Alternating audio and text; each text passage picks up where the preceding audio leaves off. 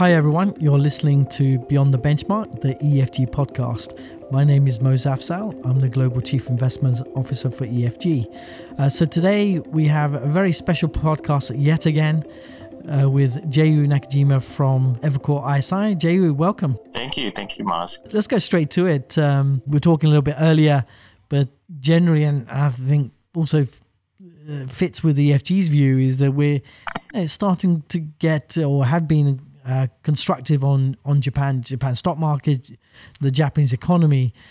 Maybe you can talk about your thoughts on why you are constructive. I have a lot more questions than answers today, so hopefully I can pick your brain later. But as I go through the list of reasons that I'm still constructive on Japan, I have 9.5 reasons. Wow, okay. You'll see why it's a half. Right. It's not a full reason. But I would say I have to start with earnings. So for the third quarter, we're looking at 60% increase in earnings. That's not even off of the low base. The low base in Japan was actually 2Q. So earnings are continuing to grow. As I'll talk about it later, the companies I speak to, they continue to say it's been great. Margins probably will be at a record high, even though it's still sort of 6 to 7% range. So margins are lower than in the US, but compared to history, it's still at a record high. The second reason is reopening. So Japan, along with most Asian countries, have been sort of on the conservative side of reopening. They are, however, starting to really reopen. So I think it was this Monday that Japan opened its border to business travelers. It's still hard to sort of enter fully without quarantine. You still have to quarantine for 3 days. But the idea is they are reopening. And I expect tourism to resume at some point at 1Q of 2022. So that will happen. 84% of those over the age of 12 are vaccinated. So there shouldn't be trouble there. I think what they're waiting for foreign tourists is the therapeutics. I think once you have the oral medication and you can minimize hospitalizations, I think politicians will be much more aggressive about reopening. Then, of course, the third reason is global expansion. And I would put supply chain easing and inventory restocking around the world to be part of this global expansion story. But as I've talked about in the last 18 months, whenever global growth is strong, that is a sweet spot for Japanese equities. It's done very, very well. Then we do have a change in the political leadership. So we do have Prime Minister Kishida, who is not very charismatic, or certainly not as charismatic as Mr. Abe was. But he seems to be somewhat popular. We just got a headline that he's, I think, 61% approval rating, which is okay. But the main takeaway here is he won the election in late October. He does have another upper house election coming up next summer, which I think he should be able to win. So we're looking at a long-term political stability in Japan, which is always not a given in Japan. Right? Door politics is always a risk in Japan, but I think that's pretty low. We do have fiscal stimulus coming. I think there's some discussion of the size and what it'll be, but I expect about 30 trillion yen. So that's fiscal news is never a big positive for equities, but you certainly have more of an economic boost in 2022. The yen is at a competitive level. I would say most companies I talk to say 110 is more than competitive. From here, the reasons start to get a little bit less interesting or more controversial, but inflation expectations are actually increasing in Japan, even in Japan, I would say. If you look at, and it's not showing up in the core consumer price measures, but it's showing up in everywhere else. So if you look at survey measures, like small business survey, selling price is an all-time high. the PPI, which was out yesterday, was up 8% year over year, which is pretty much a record pace of increase. Break evens are at a multi-year high. So even in Japan, inflation expectations are starting to increase, and you sort of expect that as the yen has weakened and commodity prices have surged. So that's not a surprise, but it is a surprise in Japan. There's just a lot of inertia to move expectations. I will put one of the reasons as most people are still very, very underweight Japan. So here's a quick couple numbers. Foreign investors, who are basically the market makers in Japan, they've been net sellers of Japanese equities every year from 2015 to 2020. So they sold about 25 trillion yen in Japanese equities. This year, they're finally a net buyer, small net buyer. So they bought back about 3 trillion yen, but it's still sort of very, very small relative to what they've sold in the last 5 years. And then it goes into my half reason to be constructive on Japan. It does seem that investor sentiment on Chinese securities, Chinese investments have soured quite a bit, at least in the U.S. Some in the hedge fund community have talked about maybe Japan will be the prime beneficiary of that fund flows, just being close to being in Asia, having a lot of business exposure to China, but not investing in Chinese companies. So I see an argument on both sides. That's why I put it as a half a reason. But those are 9.5 reasons that I can think of today. Well, they're all, quite frankly, very, very, very good reasons. So I'm going to challenge you on a couple of them, right? So we can discuss. So obviously, earnings growth. I completely agree with you. That looks pretty strong and certainly validates our own thinking around earnings growth. And this is going to be pretty powerful. For those of you who don't know, Japanese companies, depreciate a lot faster than many other countries do, or corporates do around the world. And that obviously means that when growth picks up, they have this huge leverage benefit on earnings. But it does mean they're a little bit more cyclical than they would otherwise be because of that kind of practice. So, yeah, certainly would agree with you on earnings. On the global expansion, maybe one issue that I can see, and certainly we're seeing that now, is that with the slowdown in China, how much are Japanese companies, exporting to China, and will a slowdown there have an impact on their growth? It definitely does, and I think this is why the Nikkei has been trading sideways. Is concerns over China, especially the zero COVID threshold for the virus in China. I think that's weighing on sentiment for Japan. It's really hard to sort of look at macro data on how much China growth contributes to Japan, because you talked about exports, but I would say most manufacturing companies that are large enough to build scale already have production in China. So, exports is only a certain segment of profit contribution in China. So you look at things like overseas earnings. For some, it's already 70-80% of total revenues are overseas.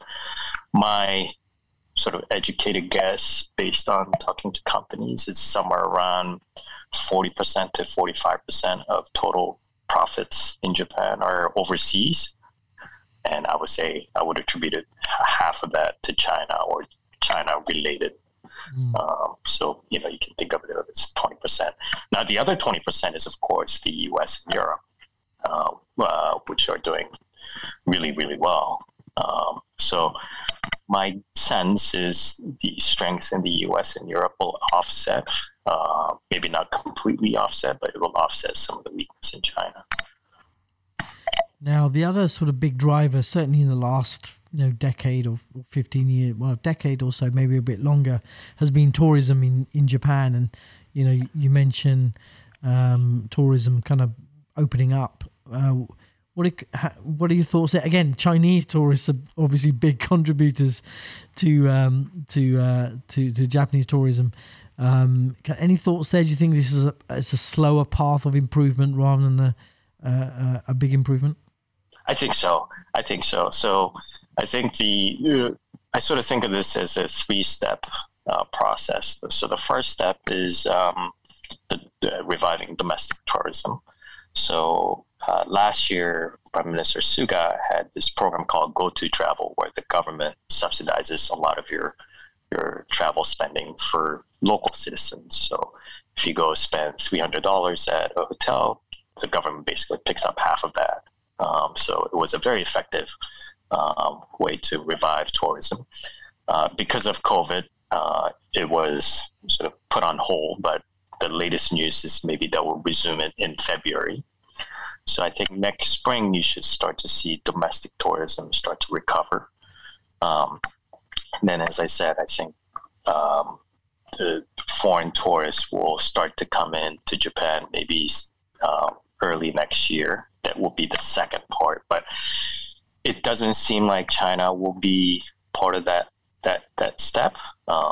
So far, the way the law is written is if you're vaccinated with basically American and European vaccines, then you can quarantine for 3 days. But anything else, you still cannot come into Japan. So I think the next rule is either relax that rule, or as we have therapeutics, everybody will be allowed to come into Japan. So I think your characterization of slow reopening, slow normalization is probably the right guess. In terms of the political leadership, obviously there's been a change.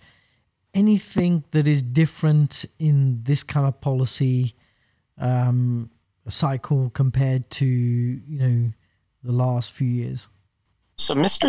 Kishida has gotten a lot of negative press on his economic policies. Yeah. Mainly, it's that he doesn't have one, or if he does have one, it's not market friendly. So he floated the idea of raising capital gains tax early on his campaign. My read on the situation is it's mostly political. So you've had Mr. Abe and Suga, who was in power for almost a decade, and everybody got a little bit tired of Abenomics. So he needed a fresher idea. So the quickest way to do that is sort of refute Abenomics. And if you think about Abenomics, it was a trickle-down story, right? You increased corporate profits, they should trickle down to wages. That never happened. So Mr. Kishida focused on, okay, let's think about distribution and redistribution of income and wealth. And that's where that cap gains idea came from. Of course, the foreign investor community hated it. So he had to backtrack on that. But I think in the last 2-3 months, what we're learning is Kishida-san is not too serious about that distribution idea. It's more distribution only after we have some satisfactory economic growth, which is, I think, the right stance to take. And I think you'll see in the latest fiscal stimulus, there will be some aspect of that stimulus that'll focus on growing Japan's economy again. But I don't expect policy to be a sort of a decisive sentiment changer under Kishida-san. In terms of the fiscal stimulus, where do you think it will be focused? Obviously, in the kind of UK, US, it's kind of infrastructure and climate. Obviously, in Europe, any particular focus in Japan? The first one is the sort of going back to this redistribution idea. So there will be some cash handout program for lower income families, as well as anybody under the age of 12, I believe, will get $1,000. So that's being floated around. again, Japan has done these things in the past, and they really don't have much of a multiplier. So they get it and they spend, and that's pretty much it. The other things you mentioned, the climate change. So that is one factor. That is one aspect of it that I can expect to see. The other is also digital transformation, or what they call DX. Japan is somewhat ironic that it's very technologically advanced, but they still have a lot of things paper-based. And the government is so keenly aware of that problem that they're trying to invest more in digitizing a lot of things. So I expect more fiscal stimulus on that. So less infrastructure type like in the US, but more on digitalization. You know, a lot of discussion recently about semiconductors and Taiwan and the China relationship, and there's obviously a lot of talk about Taiwan Semi opening up a plant in Japan, and as sort of the supply chain of semis broadens out. What's your thinking on that, and what are the latest thoughts or news coming from Japan itself? Yeah, I find it actually quite interesting, and it's not just when you start to see TSMC and Sony building a factory, it's beyond commerce, and there is a geopolitical angle to it. So I think I shared this with you maybe previously, but when I visited companies in Taiwan, maybe 2019 or pre-COVID, and this idea of geopolitical risk and how they think about long-term strategies given the rise of China politically in the region, it is something that was very clear. It's certainly been clear in Japan, but I picked up the similar sentiment in Taiwan. So that's a long way of saying I do expect similar types of regional enforcement, but ex-China, to continue. Supply chains in Asia will continue to develop and redevelop, but less focused on China and more outside of China. So it could include Japan, Southeast Asia. That's a general theme. In this particular case of semis, the fact that Japan wasn't really fab heavy made sense to build that new facility in Japan. But generally speaking, I do expect more of supply chain diversification in Asia, including Japan. Obviously, when you and I and actually Daniel traveled, in Tokyo and seeing companies, the sense we always got is kind of the robotics part continues to be one of the big drivers, and very interested recently to see companies like Keyence finding itself finally into the Nikkei. How are the kind of corporate champions? Are they still very much around the robotics areas? What new corporate champions do you think are kind of developing? And maybe associated question is, how's that then filtering itself into the weightings into the indices as well? I would say robotics is still a key area for Japan.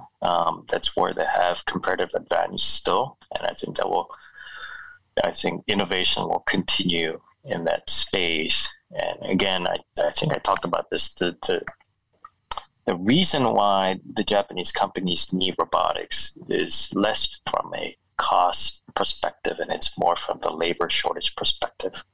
So in an aging society where the labor force is shrinking, so predictably shrinking, the role of robotics is really, really important. So the need and demand for robotics is actually quite different from Japanese companies as opposed to American companies. The other is obviously the auto industry, electric vehicles. And on this one, there have been Japan OEMs were quite late enjoying the EV boom, but to their credit, they're actually catching up quite clearly. So I think Subaru just announced they have a new EV model for the global market. So that will continue to be actually a capex driver in Japan, especially in the battery front. So, again, going back to the survey of Japanese companies, most manufacturing companies have a bigger budget for fiscal 2022. A lot of it is because of EV related investments. So that's another one. And then, of course, 5G investment will be key. Now, I think that's not unique to Japan. I think that's really a global phenomenon. It remains to be seen how Japan will position itself in that battle. But I think those two, the first two, robotics and EVs, I think they will be quite competitive. Just going back to the labour shortage, obviously you and I have discussed this at length for many years about immigration and the need to immigrate. Any kind of changes there? It's always been glacial, but there were signs that it started to pick up. Has that changed at all in any shape? Or if anything, because of COVID, I guess it's gone backwards. It's gone backwards a little bit during COVID, but I do think this is a little bit different from in the past. So I can just give you a quick anecdote. I think during the financial crisis of 2009, there were Japanese Brazilians that came into work in Japan at factories. And I believe during that crisis, they were sort of sent back to Brazil. And there hasn't been any coverage of stories like that during this time. And I think it speaks to the structural shortage of labor in Japan. I think one thing that Japan has made a lot of progress on is in the last 10 years is this recognition that they really are running out of labor. And they have to, whether they like it or not, they just have to rely on foreign labor. So, after COVID, whenever the pandemic is over, I think the influx of foreign workers will continue. It's also interesting when I talked about reopening the border. One of the first things they did is to have foreign students come into Japan and foreign workers come into Japan. So again, it is an indication that the mindset has shifted. But again, it is a slow process. Well, I guess associated with that is obviously land and property prices outside of the main cities. Has there been kind of any redevelopment plans or any plans to change that, or we're still going to see vast parts of the country just being deserted? It is a little bit of here and there. I still see there's some scattered reports about de-densification away from Tokyo, and I've heard anecdotes about people moving away or at least having a second home outside of Tokyo. We really haven't seen that in data, so I'm a little hesitant to make that this is going to be an ongoing trend. But I would say this past really 40 years, there's only been one city that has been gaining share, which is Tokyo, right? This is why when you go to Tokyo, it looks always vibrant and the city looks like it's growing. Yeah. But when you step out for 2 hours from Tokyo, you don't see that. I just don't get the sense that the reverse is going to trend. The trend is going to reverse that much, but it might slow the pace of it. It's always fascinating because I think it's very rarely in history we've seen this where people are moving into the bigger cities because of healthcare and being closer to your siblings and your family. And often, if you travel to rural areas in Japan, you can see this hollowing out of just empty houses as people have left or unfortunately passed away, and there's no one to come to those homes. It's I personally witnessed this quite a bit when I've traveled in Japan, and it's at some level it's shocking, surprising, and quite sad, really. That this kind of hollowing out is so prevalent. It's amazing for such a sophisticated economy. Yeah, it is a sad. And I saw this one startup company that actually, basically, these are abandoned homes, and they gain legal ownership of these abandoned homes, and they put them on the market for like $3,000. And I'm not sure what kind of utility you'll get out of these abandoned homes, but there seems to be some volume to justify that kind of business. Interesting. One of the questions that we often get is around kind of activism around, Japan. Any sort of thoughts around how this may play out? Yeah, so activism is an interesting area, and I have to say it has not been 100% success. For every, I would say, one success story, there are probably two failures. So signaling is still quite weak.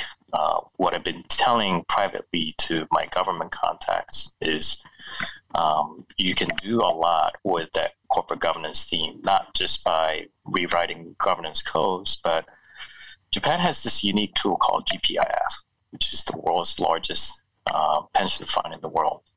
So they could allocate more money to activist funds. And when you have GPIF assets involved, it's really, really hard for company CEOs to say, no, we're not doing that. They have to at least consider these decisions and actions more seriously.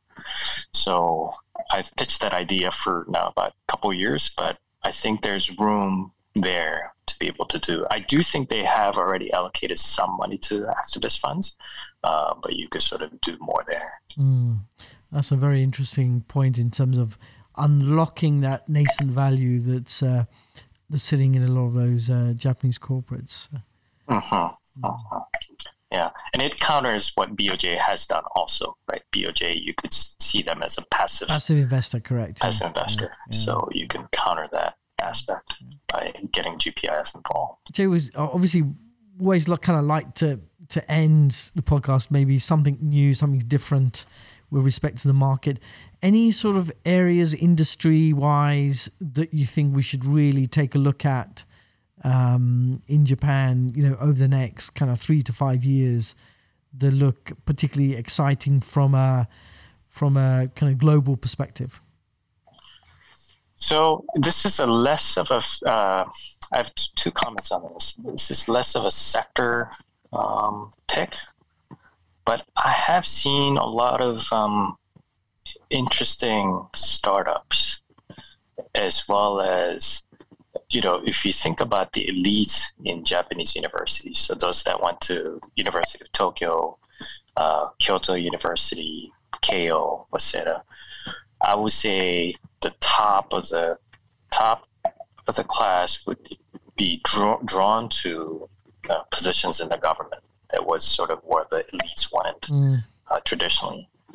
And I would say in the last 10 years, when you look at surveys of college graduates, where they want to go are consulting or startups. So this, I was a little bit skeptical of this startup or entrepreneur spirit reviving in Japan. I was a bit skeptical of that boom of those stories, but I think that is actually happening.